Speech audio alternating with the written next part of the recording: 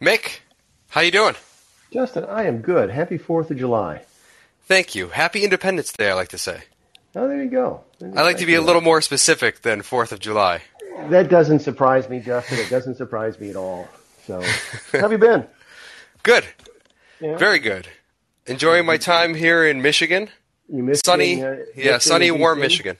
The only thing I really miss, no offense, Mick, is my staff.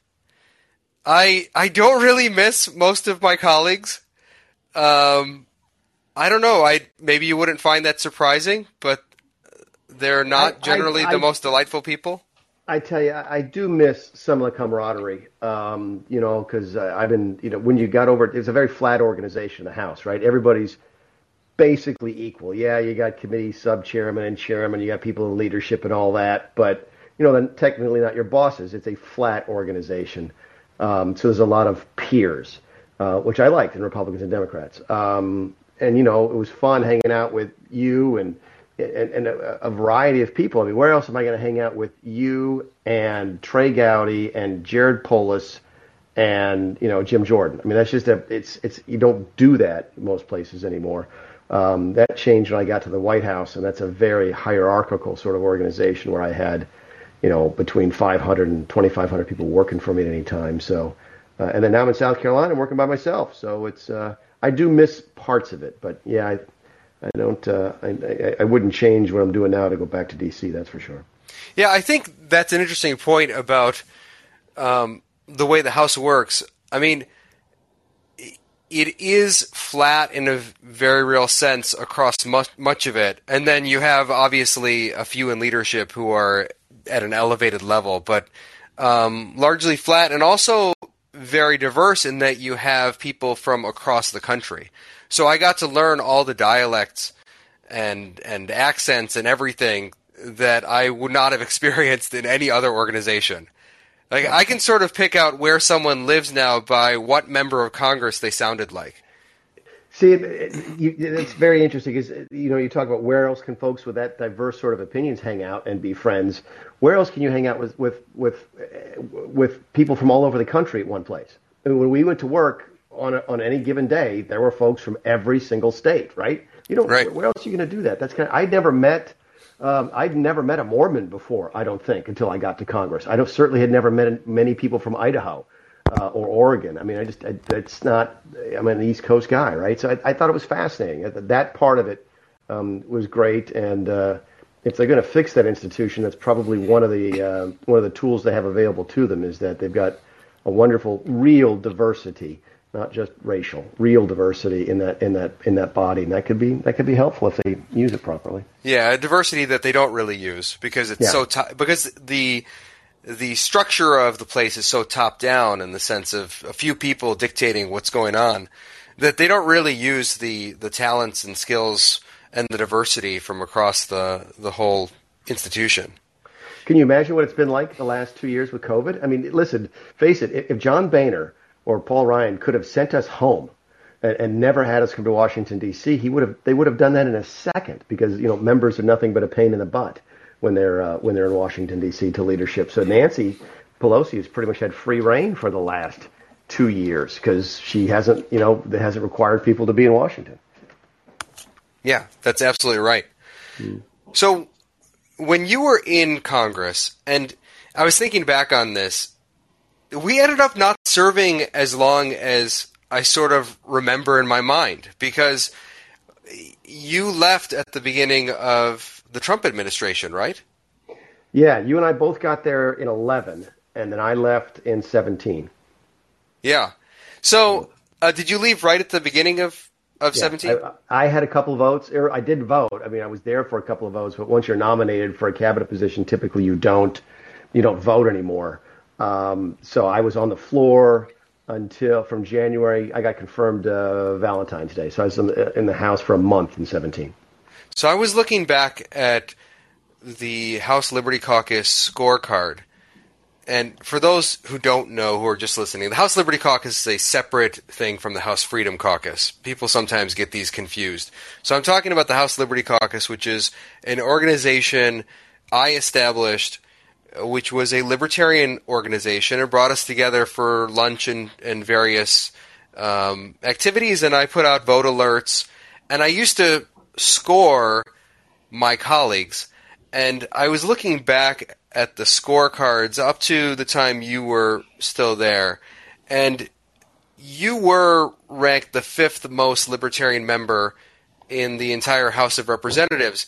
Now, did you think of yourself as a libertarian? And do you think of yourself that way? Or how would you describe yourself? Because your score on my scorecard was pretty good. Like, there aren't many. I mean, to get in the top 5 out of the 435 members, that's pretty good. Was I in the top 5? Really? Who was the top 5? It was you and Massey. Well, so I want to say at the time. Yeah. At the time, I'd have to pull it up again.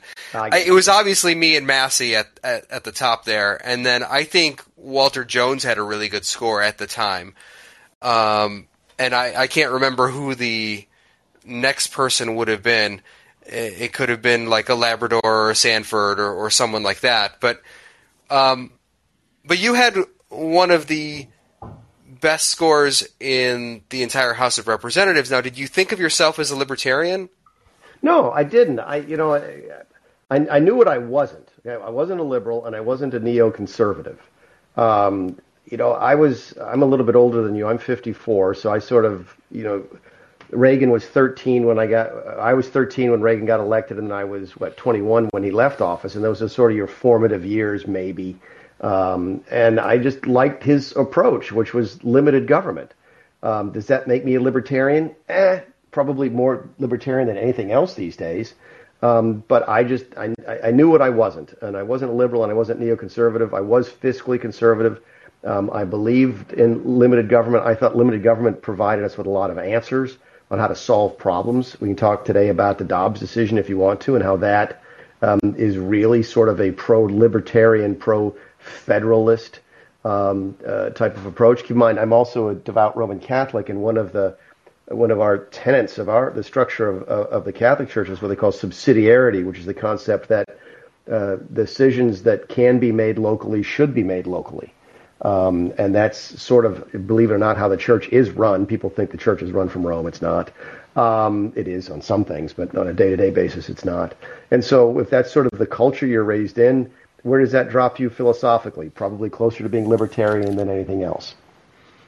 I was a pro-life libertarian. How about that? Does that make sense? Yeah, there are a lot of pro-life libertarians. I mean, it's possible that about half the libertarians, or people who call themselves libertarian, are pro-life. I was looking back at the scorecard now, and again, this is only a scorecard going through 2016, roughly. Yeah. And it looks like it was me, Massey, Jones, and Labrador, and then you were next, and then our buddy Mark Sanford was right after you. Ha! I beat Sanford. Thank you for that. Well, at that point, yeah, I think you left Congress with a higher score than Mark Sanford. Yeah, I should have. I'm a better congressman than he is. I don't know. Well, Mark might dispute that, but Mark would say something along the lines of, "Well, that's very interesting. To be continued." So yeah, to be continued.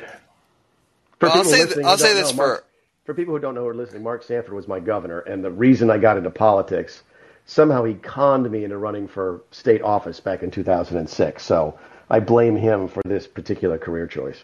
I just loved watching Mark at the House Liberty Caucus lunches because he would put so much on his plate that stole it. He took all the leftovers. I wondered if he was eating normally. Like, did he just not eat the whole week and then he came to the lunch and that was it? He took all of... I'll tell you a story about Mark, and I'll butcher it because it's been 20 years now since Mark was the governor, but back when he was governor, he had 4 young children at the time. They have 4 sons, right?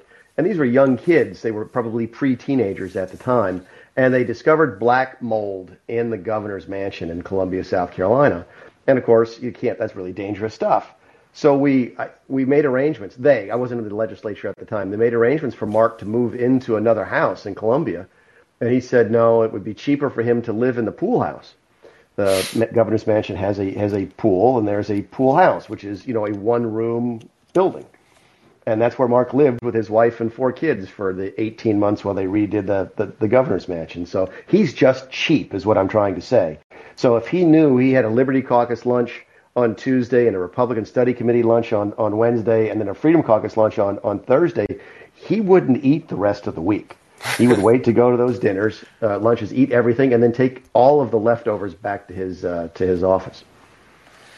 Now, when we were starting the House Freedom Caucus, what was in your mind with respect to how you wanted the organization to look? Remember, I've said this before, and I don't know if I'm the only one who remembers this, but my working title was the Reasonable Nutjob Caucus. We had come up with that test.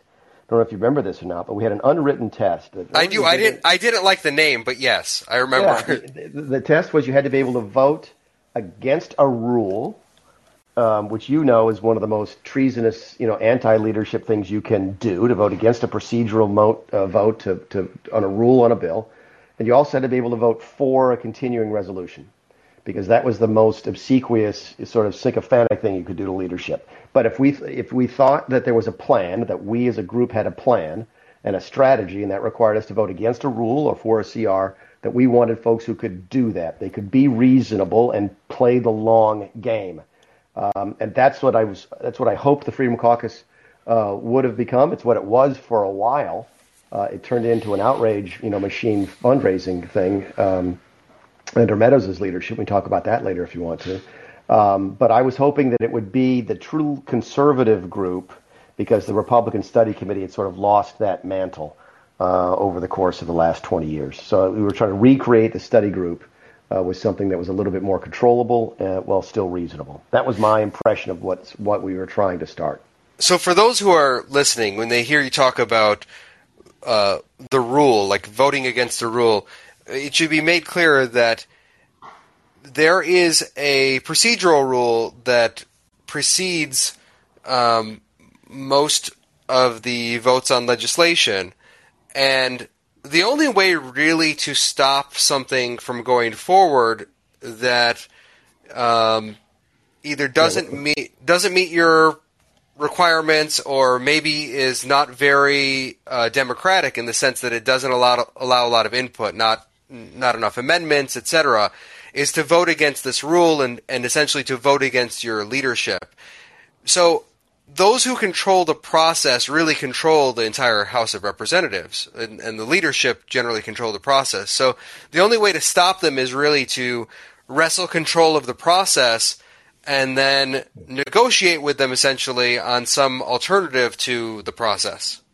Did you come up through state legislature? Were you in the state legislature? I did, yes. Yeah, yep. So did I, and we had real rules there. You followed Robert's Rules of Orders or Jefferson's or something like that, and there were rules, and there was a rule book, and you could go and know what the rules were for everything. It's sort of like going to court with civil procedure. We all know what the rules are, and everybody plays by the same rules.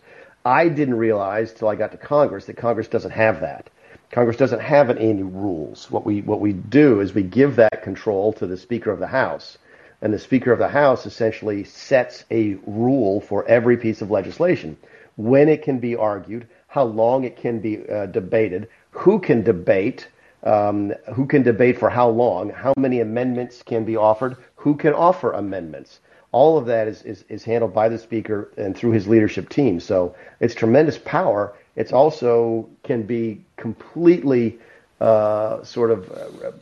retards really good debate and the kind of stuff that you and I thought we were getting into when we ran for Congress. It's not very healthy. I think it's one of the reasons that Congress is structurally broken, is that there are no rules, and that it's sort of the whim of the leadership. And I didn't like that. And you're right. And the only way to fight that was to take that power back and vote against the rule on any particular bill.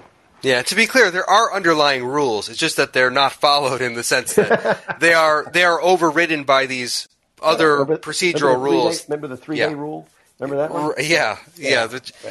So we used to have this rule, which Boehner said, hey, we're going to give you this 3-day rule. And we all thought initially that this was going to be 72 hours to read a piece of legislation. And it turned out that the way Boehner interpreted it was you had 24 hours plus a fraction of a second on each of the other days. So you could introduce something on Tuesday at 11:59 p.m. and you could vote on Thursday at midnight, essentially, when the clock struck 12 to start Thursday, you could start voting on it. Yeah. They would call that 3 days because it touches 3 days. It was pretty insane. On really important stuff, we just suspended it. We voted to suspend that rule, right? Yeah. Yep. That was part of the rule vote, part of the procedural vote that we had to be able to vote against in the Freedom Caucus was that it'll set the debate, and they could say, well, we'll waive the 3-day rule. It was hypocrisy at the highest level. It's one of the things that disappointed me most about getting to Washington, D.C. was that, I grew up in the Contract for America. We had this, pathetic sort of pledge to America when Boehner was the speaker. And even though it was poorly written, it was 85 pages long, we didn't even follow it. It's like we told people we'd do this if we got elected, and then we get there and go, yeah, this is really hard to do, so let's change the promise that we made and still try and convince people we're not lying to them. I hated that hypocrisy, but Washington is thick with it.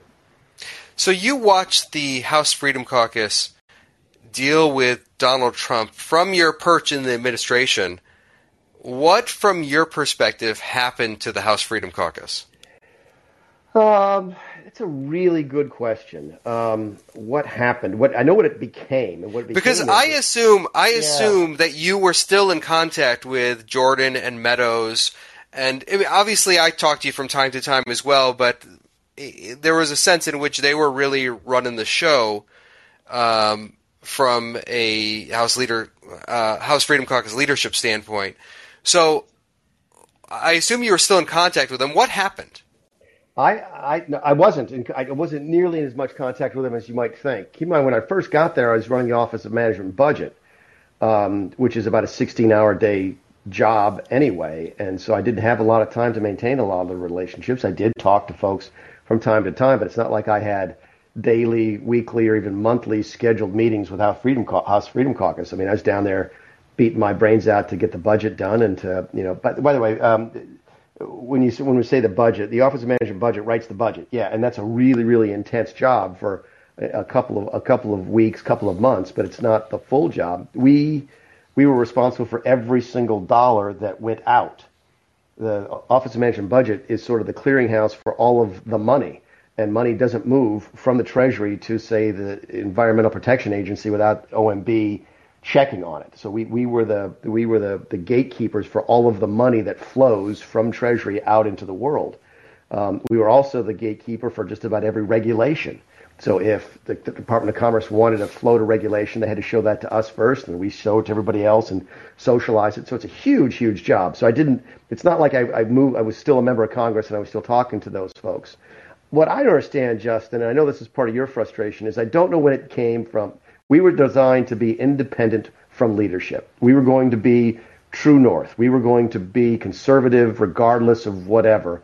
And somehow it became, the foot soldiers for Trump.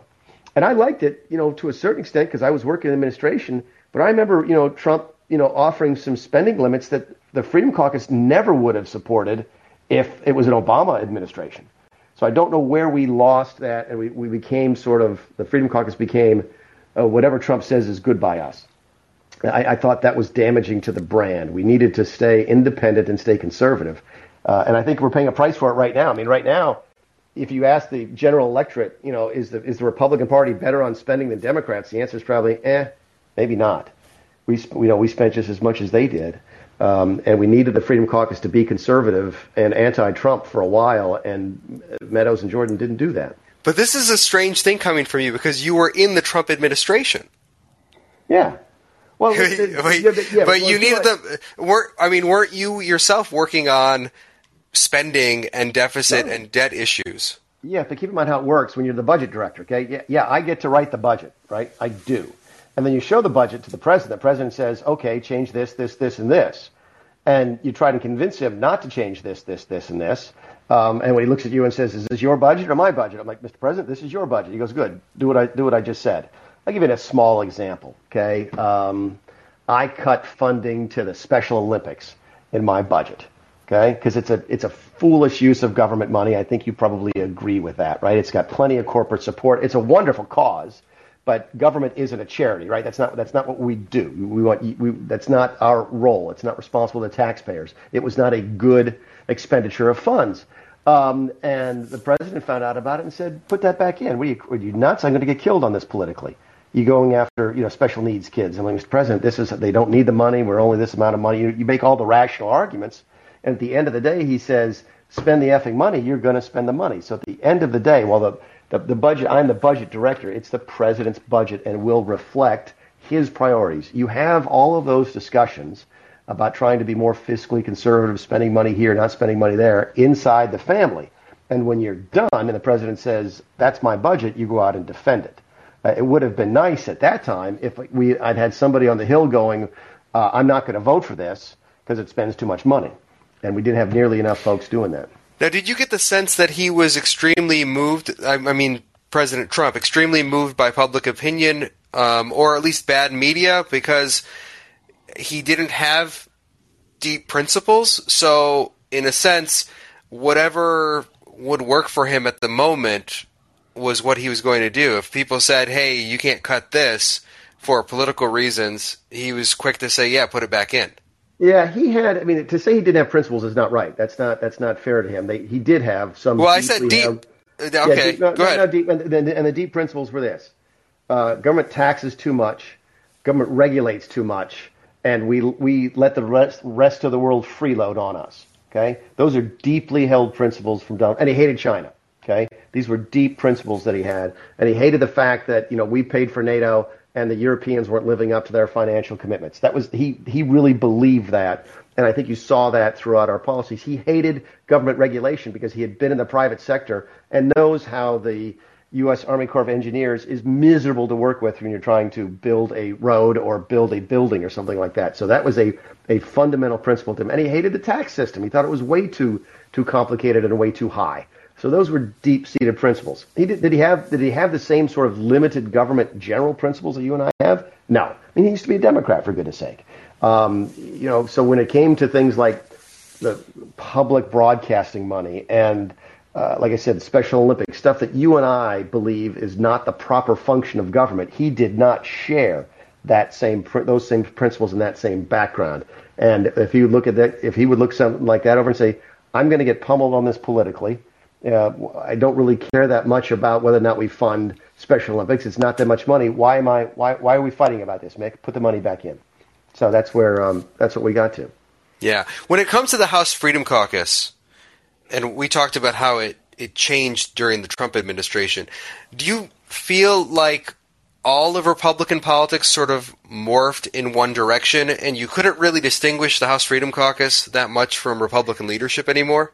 I wasn't I wasn't down there when I was in the White House. I wasn't down on the Hill, and I wasn't seeing what you guys were doing. But I think it's fair to say that the Freedom Caucus sort of took on a different persona when we were in the majority, and that there was not that much. Yeah, there was not that much difference anymore. Certainly, there were individual members who didn't like the levels of spending. And many of them voted against continuing resolutions. Many of them voted against the appropriations bills and so forth. But I never got the feeling that there was this coordinated effort to stay true to the principle of limited government and less spending. That they had become somewhat compromised by both the virtues of both the facts that we were now in the White House and in charge in Congress. Now, at the end of the Trump administration, you said that Trump would concede gracefully, and I'm wondering how you could have possibly believed that. Oh, it was easy. Have you read the piece or just the headline? I think I read the piece but it was a while ago. It was. So if you read the piece, that's all based on history. The man was famous for kicking and screaming and yelling and making a big deal out of something, and at the end, doing the right thing. He was also within the building regularly pushing back on things that he thought were just too crazy.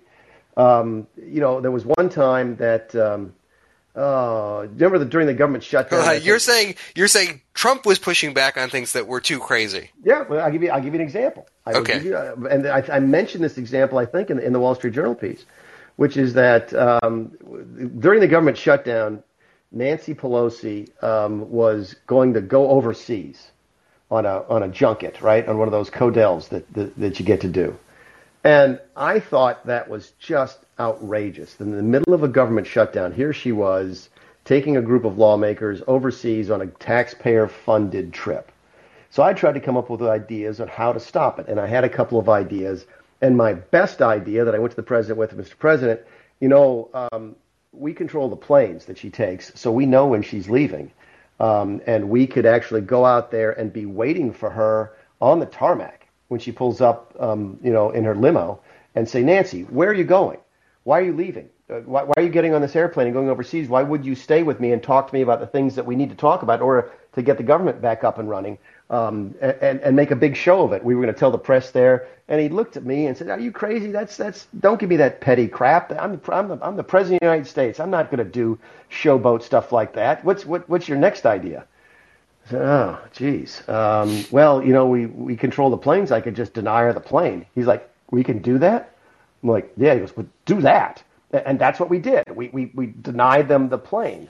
And that's why that bus full of the freshman members was driving around Washington, D.C., trying to figure out where to go because they'd already picked them up from the House office buildings who were driving out to Edwards to get on Andrews to get on the plane.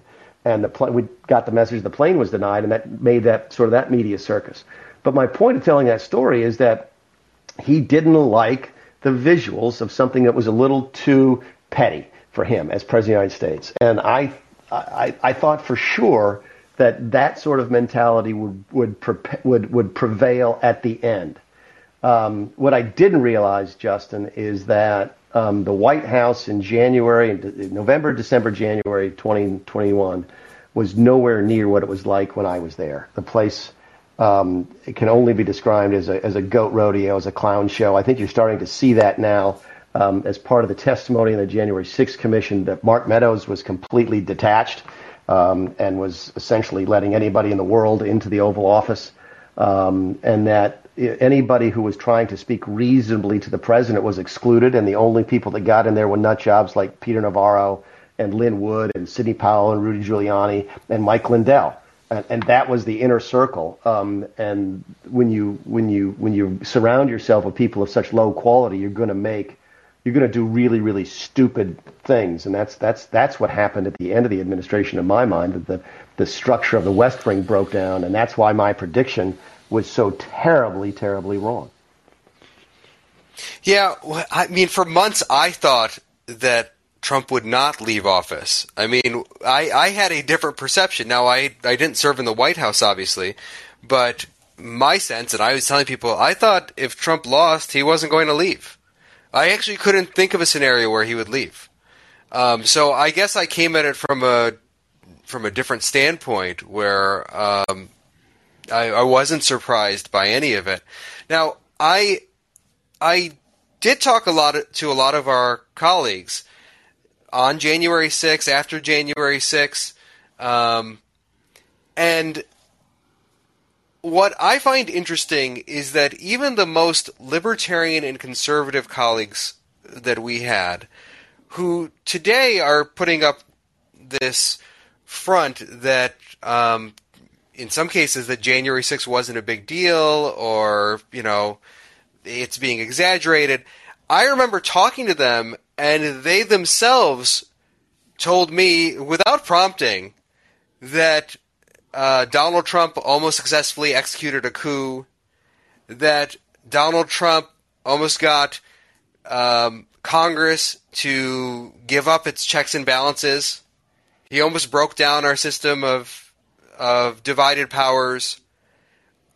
What is going on that on January 6th or January 7th or around that time, these people in real time will tell you, oh my gosh, I can't believe what just happened, but now they say, no big deal, it's exaggerated, it's just people protesting, etc. Well, I mean, I guess if I wanted to defend that, and I don't, but if I wanted to play devil's advocate, I think anytime when you're going through a very traumatic sort of experience, you don't have all the facts. And my guess is what they say now is that they have all the facts. They've listened to Sean Hannity, and they have all the facts they need, right? I happen to disagree with that vehemently, especially after the testimony this past week. But I'll speak to myself. I quit, okay, the night of the 6th and delivered my resignation the 7th. I talked to Pompeo that night and sent him the letter the next day. I quit that night after I was actually in D.C. for the riots and flew home that evening. But I defended the president after that. Why are those two things in my mind consistent? Because I quit not because I thought the president committed impeachable offenses or crimes. I thought the president failed at being the president. I mean, at a time like that, when there's a riot in the Capitol, it looks like it's trying to prevent the peaceful transfer of power. It's time for the president to step up and say, no, stop, go home. If you think this is what I want, let me make this very clear. I do not want this. And I was texting Mark Meadows. He wasn't responding. I was tweeting, trying to get somebody to pick up the phone down there. And then when I saw the president on video and say, go home, we love you, I'm like, I'm out. That's not the president that I serve for.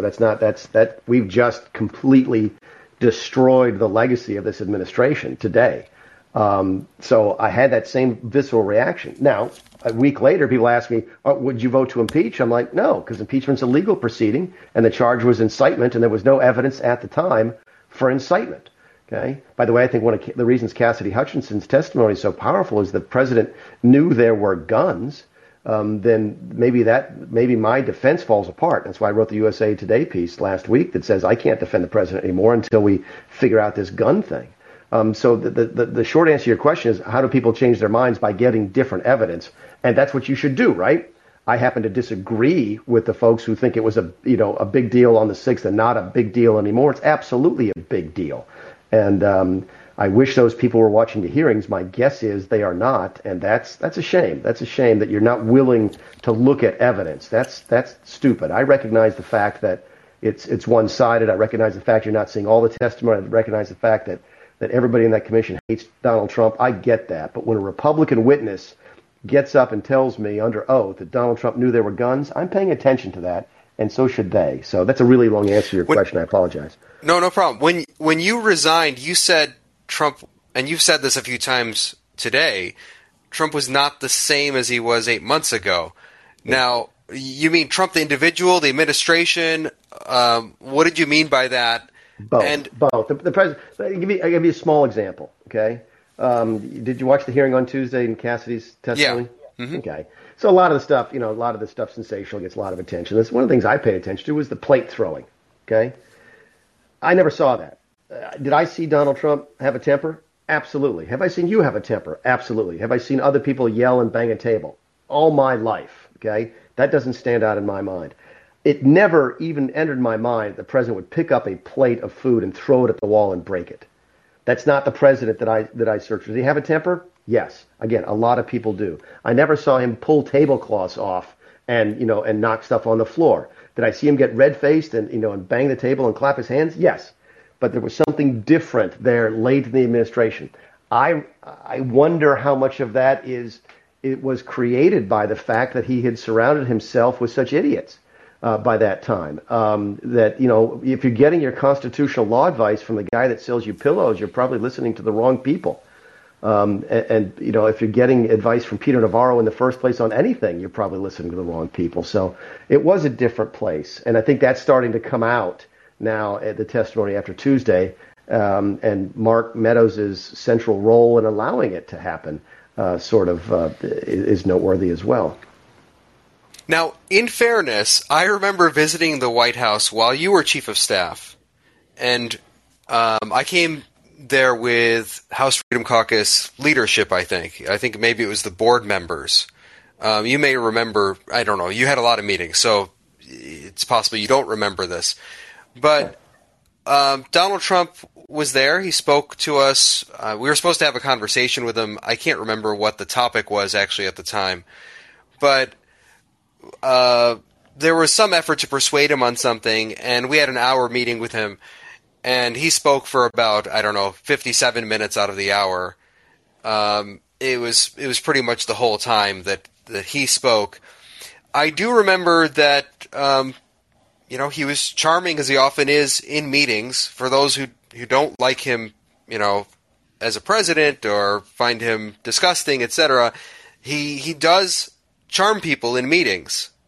But what I found interesting at the time is that after the meeting, a few of the staff, and I'm talking about White House staff, came up to me and were whispering to me, thanking me for whatever efforts I was involved in that were critical of the administration.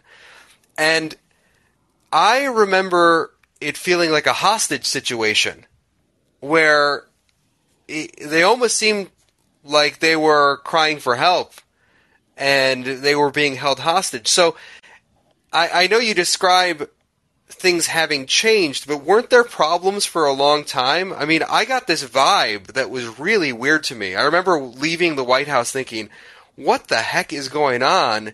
That staff are coming up to me and whispering thanks to me and encouraging me to keep pushing. I couldn't understand how bad it must have been there. Do you disagree with that assessment? Or are you saying it was? Well, I mean, I can't disagree with I can't disagree with your assessment because it's your impression, right? If you think, that was my impression, exactly. For sure. I can tell you how we ran the place and why that example that you just gave appears to me to be different than what I envision happening after the election. Okay, which is who's in the room? It's you and Jim Jordan and Mark Meadows and probably at that time DeSantis was probably gone by then, but DeSantis may have been there. They were reasonable people, and they may disagree on topics. We had Democrats down there all the time. Nancy would come down. We had the problem solvers caucus down there, but they're members of Congress, and whether or not we agree with them or disagree with them, we're going to have a debate. Now, the president used to love to manage by conflict. Those meetings we took, with the Freedom Caucus, mostly to maintain relationships and so forth. That's one of the reasons he would speak a lot. But you measure that against something like a trade meeting where we'd have Wilbur Ross and Bob Lighthizer in the room with Peter Navarro, who are the most protectionist people you've ever met, and Gary Cohn and Stephen Mnuchin, and they're yelling and screaming at each other. That's how the president managed. He managed by conflict because he thought it got better information out. He perceived himself to be a judge. And he would have people in the room and enjoyed having people in the room that disagreed with each other. When I got hired, I remember telling the transition team, I said, God, you recognize that I'm like the most fiscally conservative member of Congress, and the president is not a fiscally conservative person. I mean, if they're looking for a yes man, I'm probably not the best person for this job. He said, no. This guy loves fighters. He loves conflict. He loves people who disagree with each other. So he's going to throw you in a room with 3 ex-Democrats who are now, on the administration who want to spend a bunch of money and see you guys slug it out. That's how he liked to do it. Did everybody flourish in that type of environment?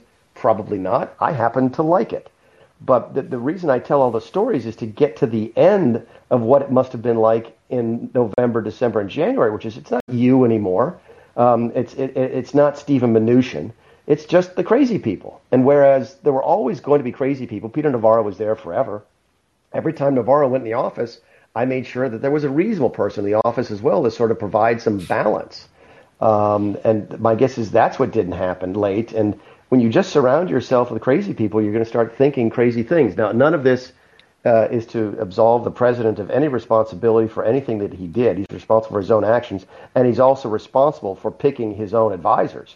So ultimately, the buck stops at the top. But I also, as a staffer, as a former staffer, recognize the importance of giving good advice and conducting myself as a good staffer. And as I looked over that testimony from last week, I got a very clear image in my mind of a West Wing that was full of people who were not very good staffers. But as you said, if the president is filling his West Wing with people who are terrible staffers, isn't that on him? Sure it is. But I mean, Mark Meadows' job was to make sure that it wasn't. Mark Meadows was never going to keep Rudy Giuliani out of the Oval Office. I get that. I suffered through that. I know that. Okay. He was never going to keep Mike Lindell out. The president did not like anybody else filtering and being a true gatekeeper. Okay, I was never really able to keep anybody out of the Oval Office. I was able to keep Peter Navarro off TV for 9 months, which was a huge success. but that's another story. So what By the way, I'm totally with you on the Peter Navarro thing. Guy's nuts. Guy he should be in a padded room someplace. But what I could do as the chief of staff was make sure that every time somebody like that was in there, there was some balance. There was somebody else, the White House counsel's office, a secretary, cabinet secretary, that Mike Pompeo was on the phone as part, on the call. So that when everybody came in and said, Mr. President, I think what we need to do is blow up the moon with nuclear weapons. And I'm being facetious in saying that, but, something really, really crazy. There's somebody reasonable in the room or on the phone saying that, Mr. President, if we blow up the moon with nuclear weapons, we're going to end up killing everybody. Oh, okay, that's great. Then we're not going to blow up the moon with nuclear weapons. But by the end, it sounds like Mark was just not able to find people or not willing to engage to get people to go in to bring that type of balance back to the force, and that it was all crazy all the time. And again, presidents, that doesn't absolve the actions, but to me, it does show a failure of leadership of the staff.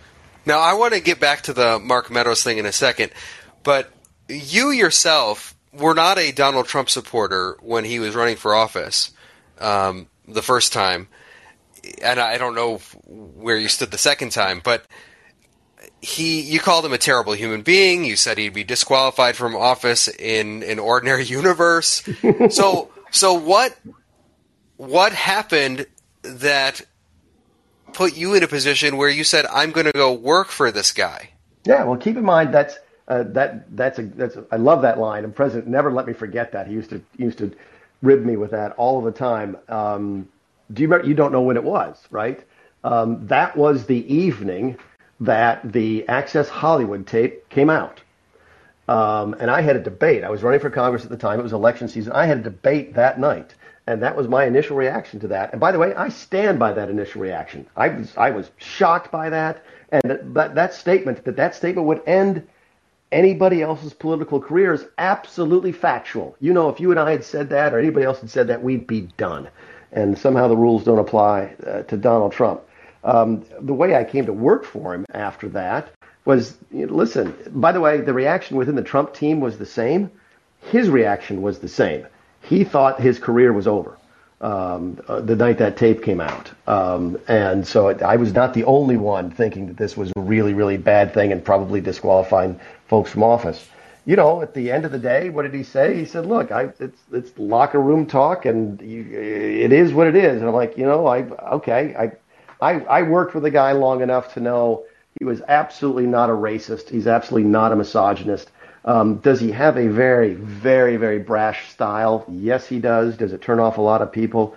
Yes, he does. Is it easy for everybody who's never liked him to look back and say, oh, I predicted all of this was happening. I knew he was a terrible person from the get-go. Those are folks who probably didn't know him very well. And certainly one of the things he did was confirm everything they said. But if I thought the guy was a racist or misogynist, I wouldn't have worked for him.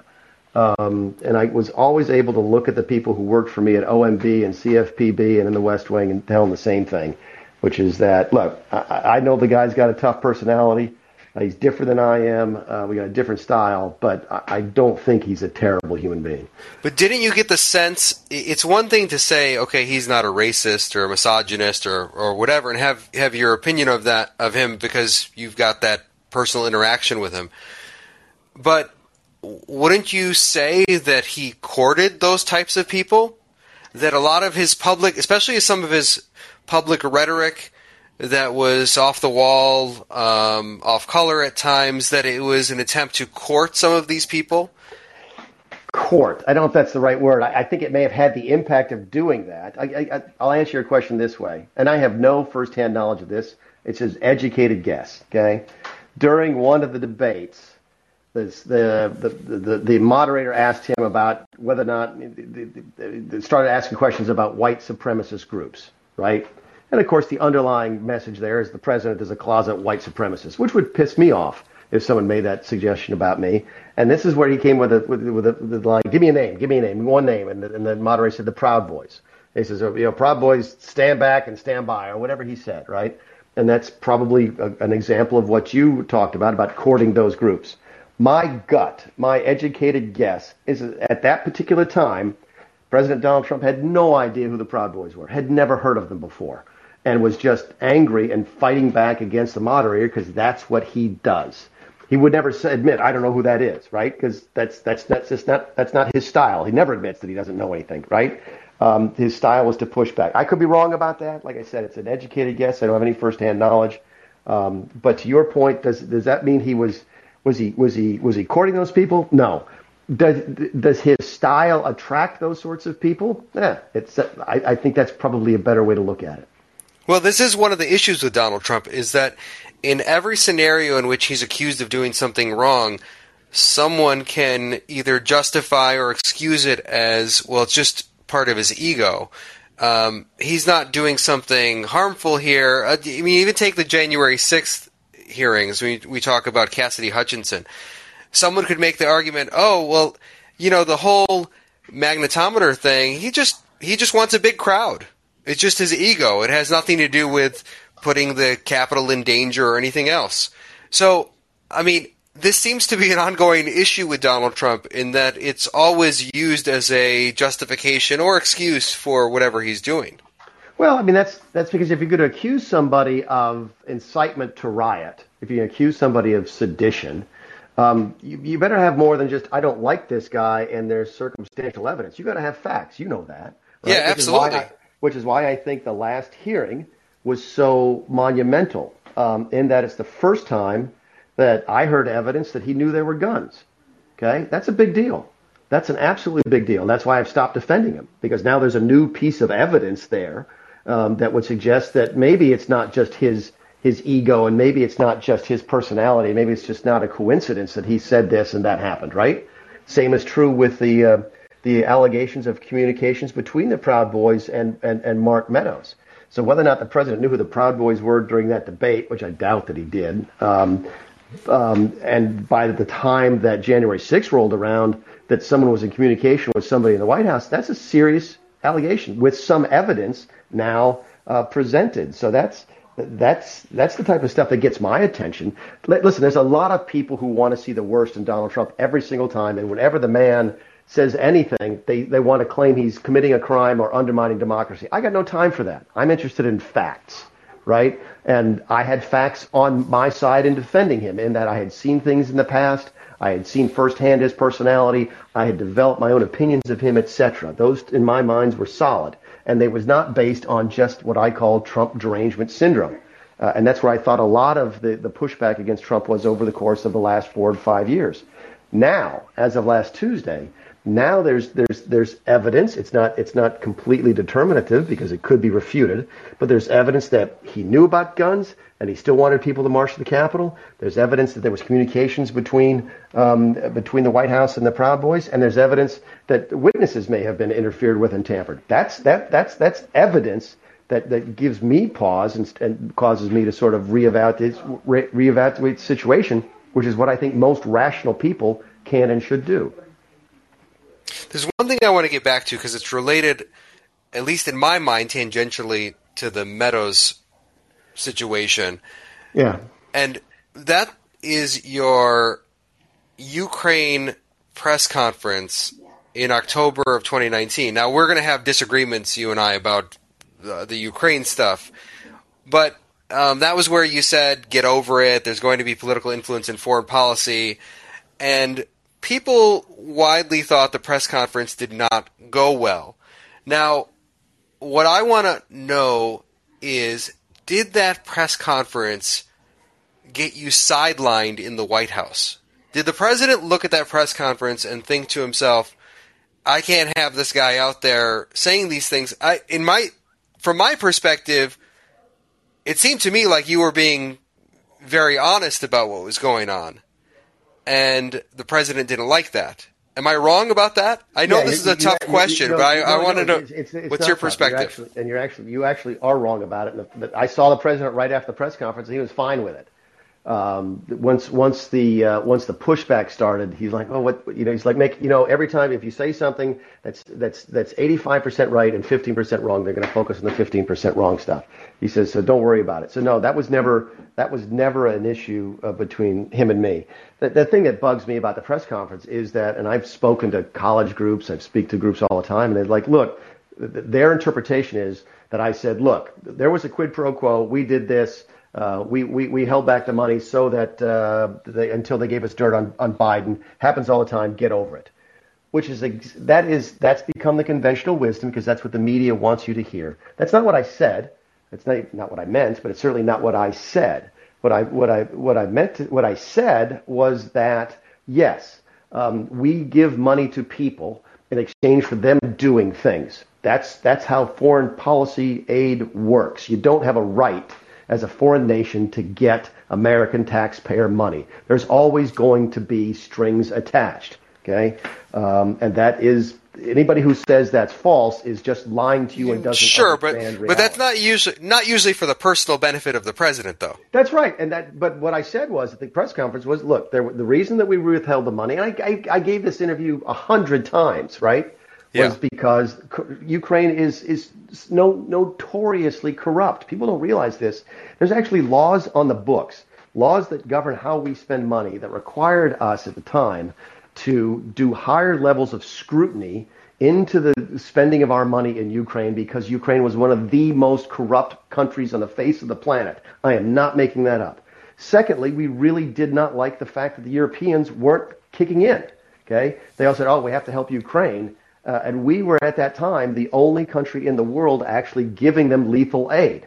The Germans would say, "Oh, we have to help these people," and they wouldn't actually stroke the check.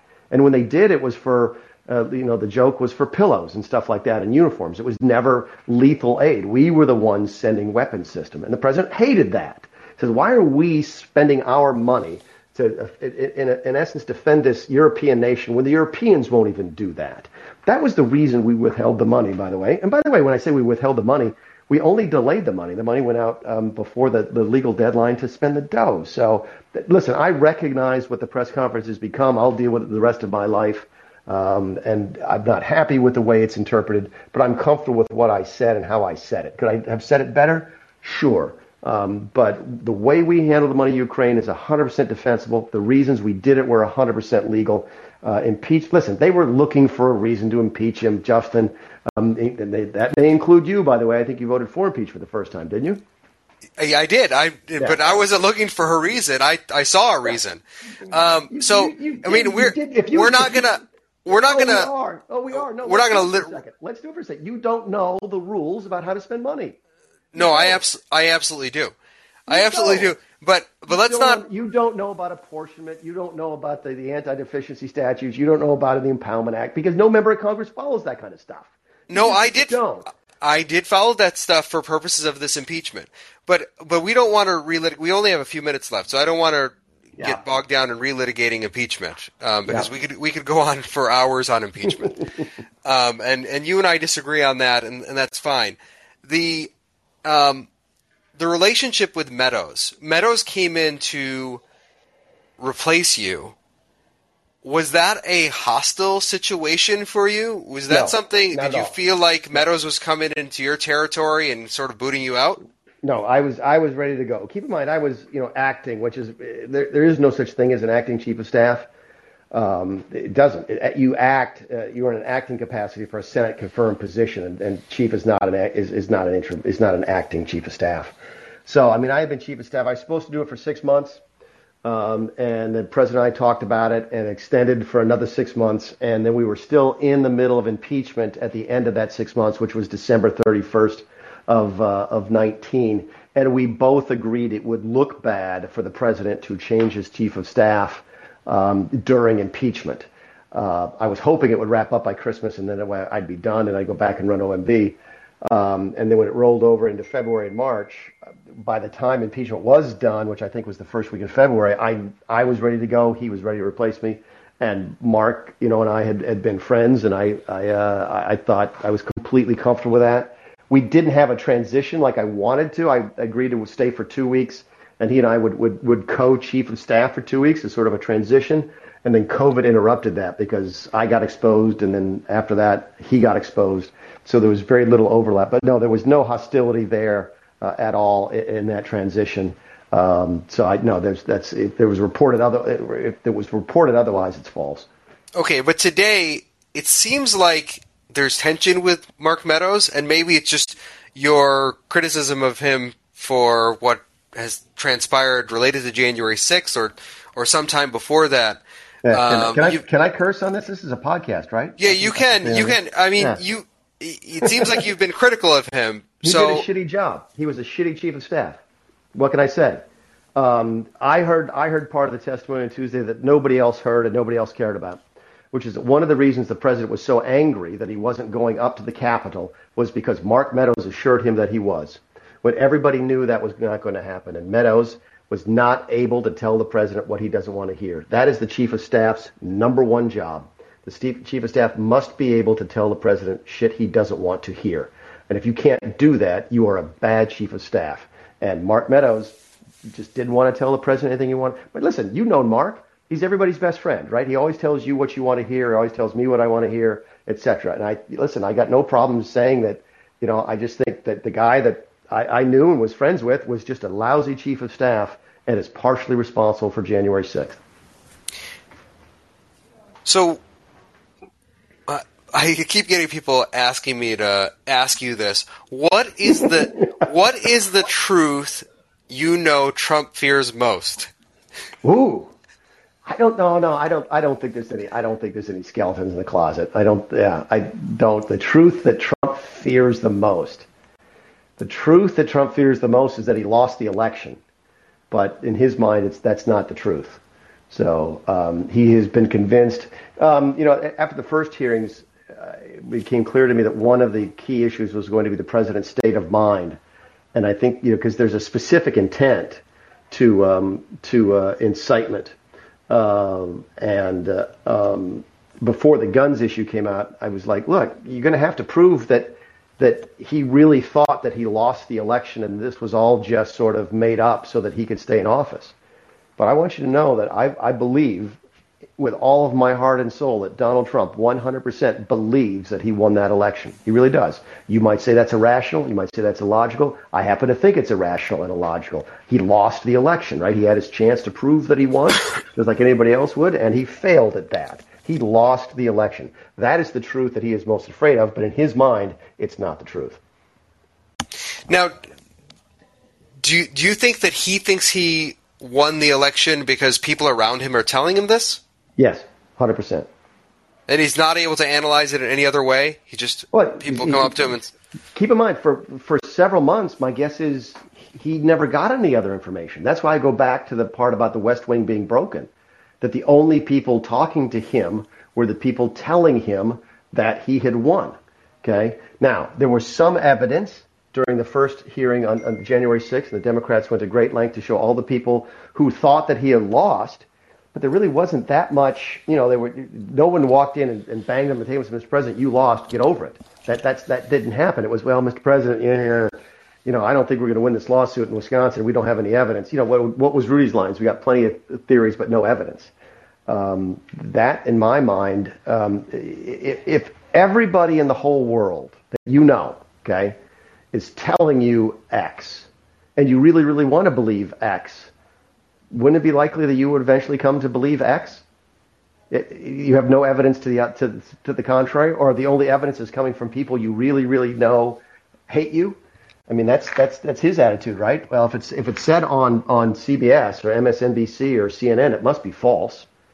I mean, put yourself in his shoes. It does not justify it. That's not my point when I say put yourself in his shoes. But if only thing he ever heard was that he won, probably not surprising that he really, really believes that he won. Now, do you think you deserve blame for where things got with Donald Trump? You mean in other words, it got to the point where he's basically out there, again, pretending or believing that he won the election and rallying people to go to the Capitol. Whether people want to say that's incitement or something else, we can debate that. But the point is, it got to the point where there was a lot of tension and it looked like he wasn't going to leave peacefully. Do you think you deserve some blame for that?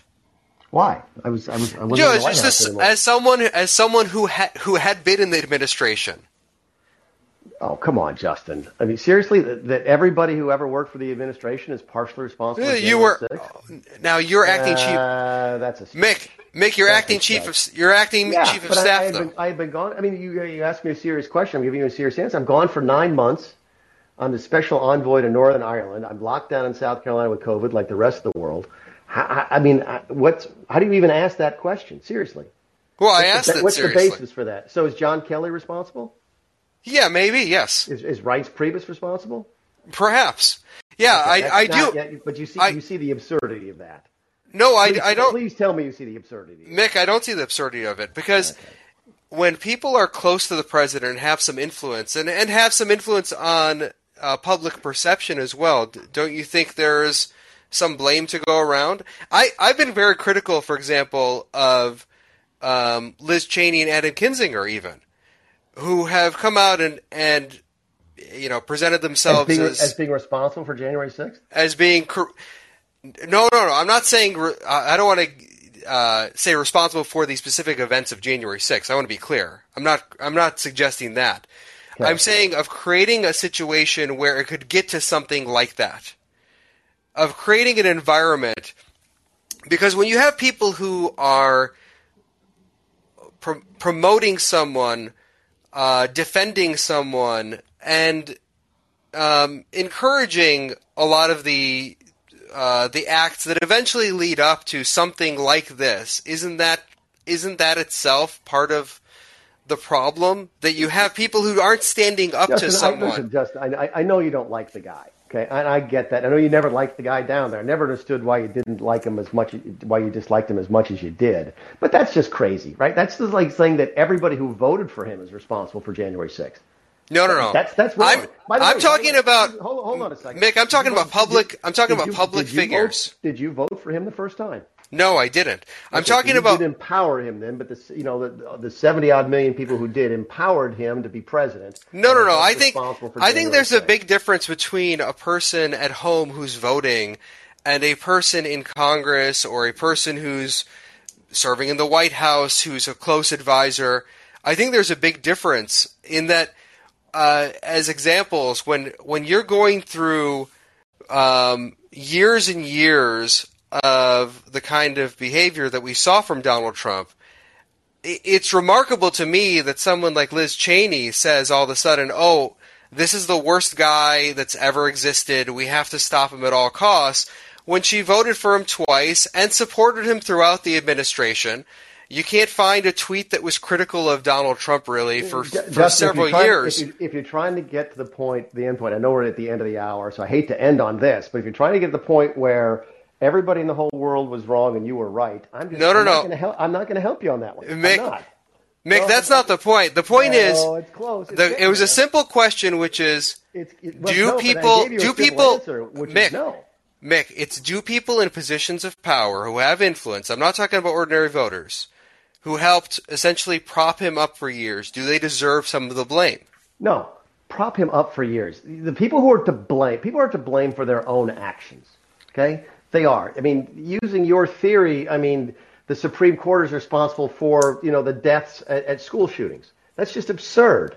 I mean, that's a liberal way of looking at the world, and I don't understand why you're actually espousing that, other than to try to make the case that you knew all of this was going to happen and you're the smartest person around and everybody else was wrong. I just don't get that.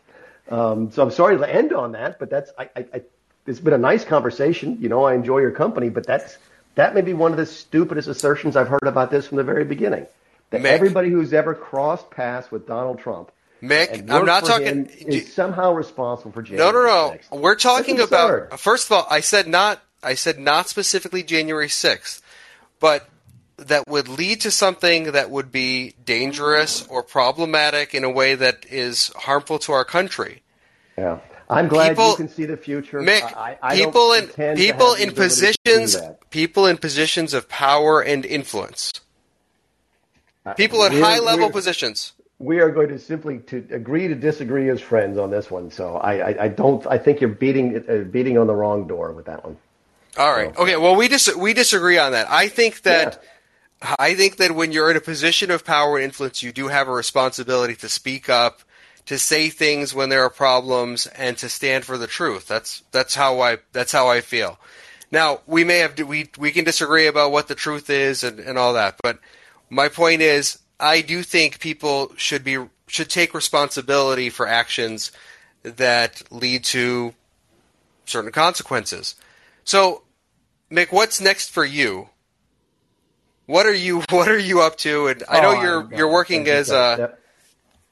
No, I'm just hanging out, doing some. In fact, I got to write 2 more op-eds today. So I do a little bit of speaking, a little bit of writing, a little bit of consulting. I help with companies that want to understand how the government works. So because not nearly enough people understand how that works. So, but mostly I'm just. I took care of my dad. My dad had terminal cancer. I took care of him for several months. I'm sorry about that. Yeah, that's fine. He passed away in November last year. And so I've just sort of been trying to figure out what I want to be when I grow up. So, and I enjoy time talking to my old friends. So I talked to Sean Duffy yesterday. I talked to you today. Like I said, I do miss the camaraderie, even the aggressive camaraderie, as you say, in Washington, D.C. It's one of the things I liked. Some of the dumbest people I've ever met in my entire life were in Congress, but some of the smartest people I've ever met were there as well. And I do miss that repartee and that back and forth. It's hard to get that these days without people devolving into screaming racial and sexual epithets at each other, and that's wrong. So I do enjoy the conversation. Yeah, and well, for those who are listening too, we used to argue like this back in the old days too. So it's not. This is not. This is not new. Mick and I are not fighting really with each other right now. It's just that we had strong opinions. I think very candid conversations, and you have to, right? And by the way, and I'll close with this. It's one of the things that's lost on our generation. Let me tell you a story, then I'm going to hang up. Which is that people ask me, what keeps you up at night? What's the most frightening thing you've seen in Washington D.C.? What do you worry about most? And it's actually a presentation I gave with John Carl to a group of students from the University of Southern California, and Frank Luntz had asked us to digest and to go over the press conference, because it was actually John Carl who had asked me the questions at that press conference about Ukraine and quid pro quo, et cetera, et cetera. And so we were speaking to this class together, and John and I had a conversation sort of like you and I just did, where I said something was absurd, and he's like, well, I know you were telling the truth. I'm like, well, thank you for telling me what I knew. And, we get back and forth at it. Pretty good time, right? And then he left, and I stayed around for a while. I was talking to students, and one of the young women said, can I ask you a personal question? I said, yeah. She goes, are you friends with that guy? I said, yeah. Why? And she says, well, because it seems like you disagree with him on a lot of things. I said, yeah, but we're still friends. I mean, we go to dinners together. We go to baseball games together. Our kids go to college together. We're friends. Why do you ask it like that? She goes, well, because I've been raised to know that everybody can have their own opinion, and that every opinion is just as valid as anybody else's. And I cringed a little bit, but she kept going. And she said, but I can never be friends with somebody who disagrees with me. And I was floored by that, and I actually pressed her a little bit, and I said, but your friends, this guy in the class, I knew she was a little bit center left by the way she asked her questions, and I knew there were other conservatives in the class. I said, what about that guy you were sitting with? She goes, oh, he's a very nice guy, but I would never be seen with him in public. He's a Republican. That's what frightens me, is that people can't have the kind of conversations that you and I had on the floor, that you and I had a little bit here today. The next generation doesn't know how to do that without getting angry and just hating somebody else and never talking to them again. And that worries me more than anything else about the future of the country. Yeah. So I'll leave you on that. It's great to talk to you, my friend. Agree with you. Hey, Mick, thanks so Happy Independence Day. Same to you, and thank you so much for coming on. I really had a good time. All the best. We'll see you, buddy. Yep, take care.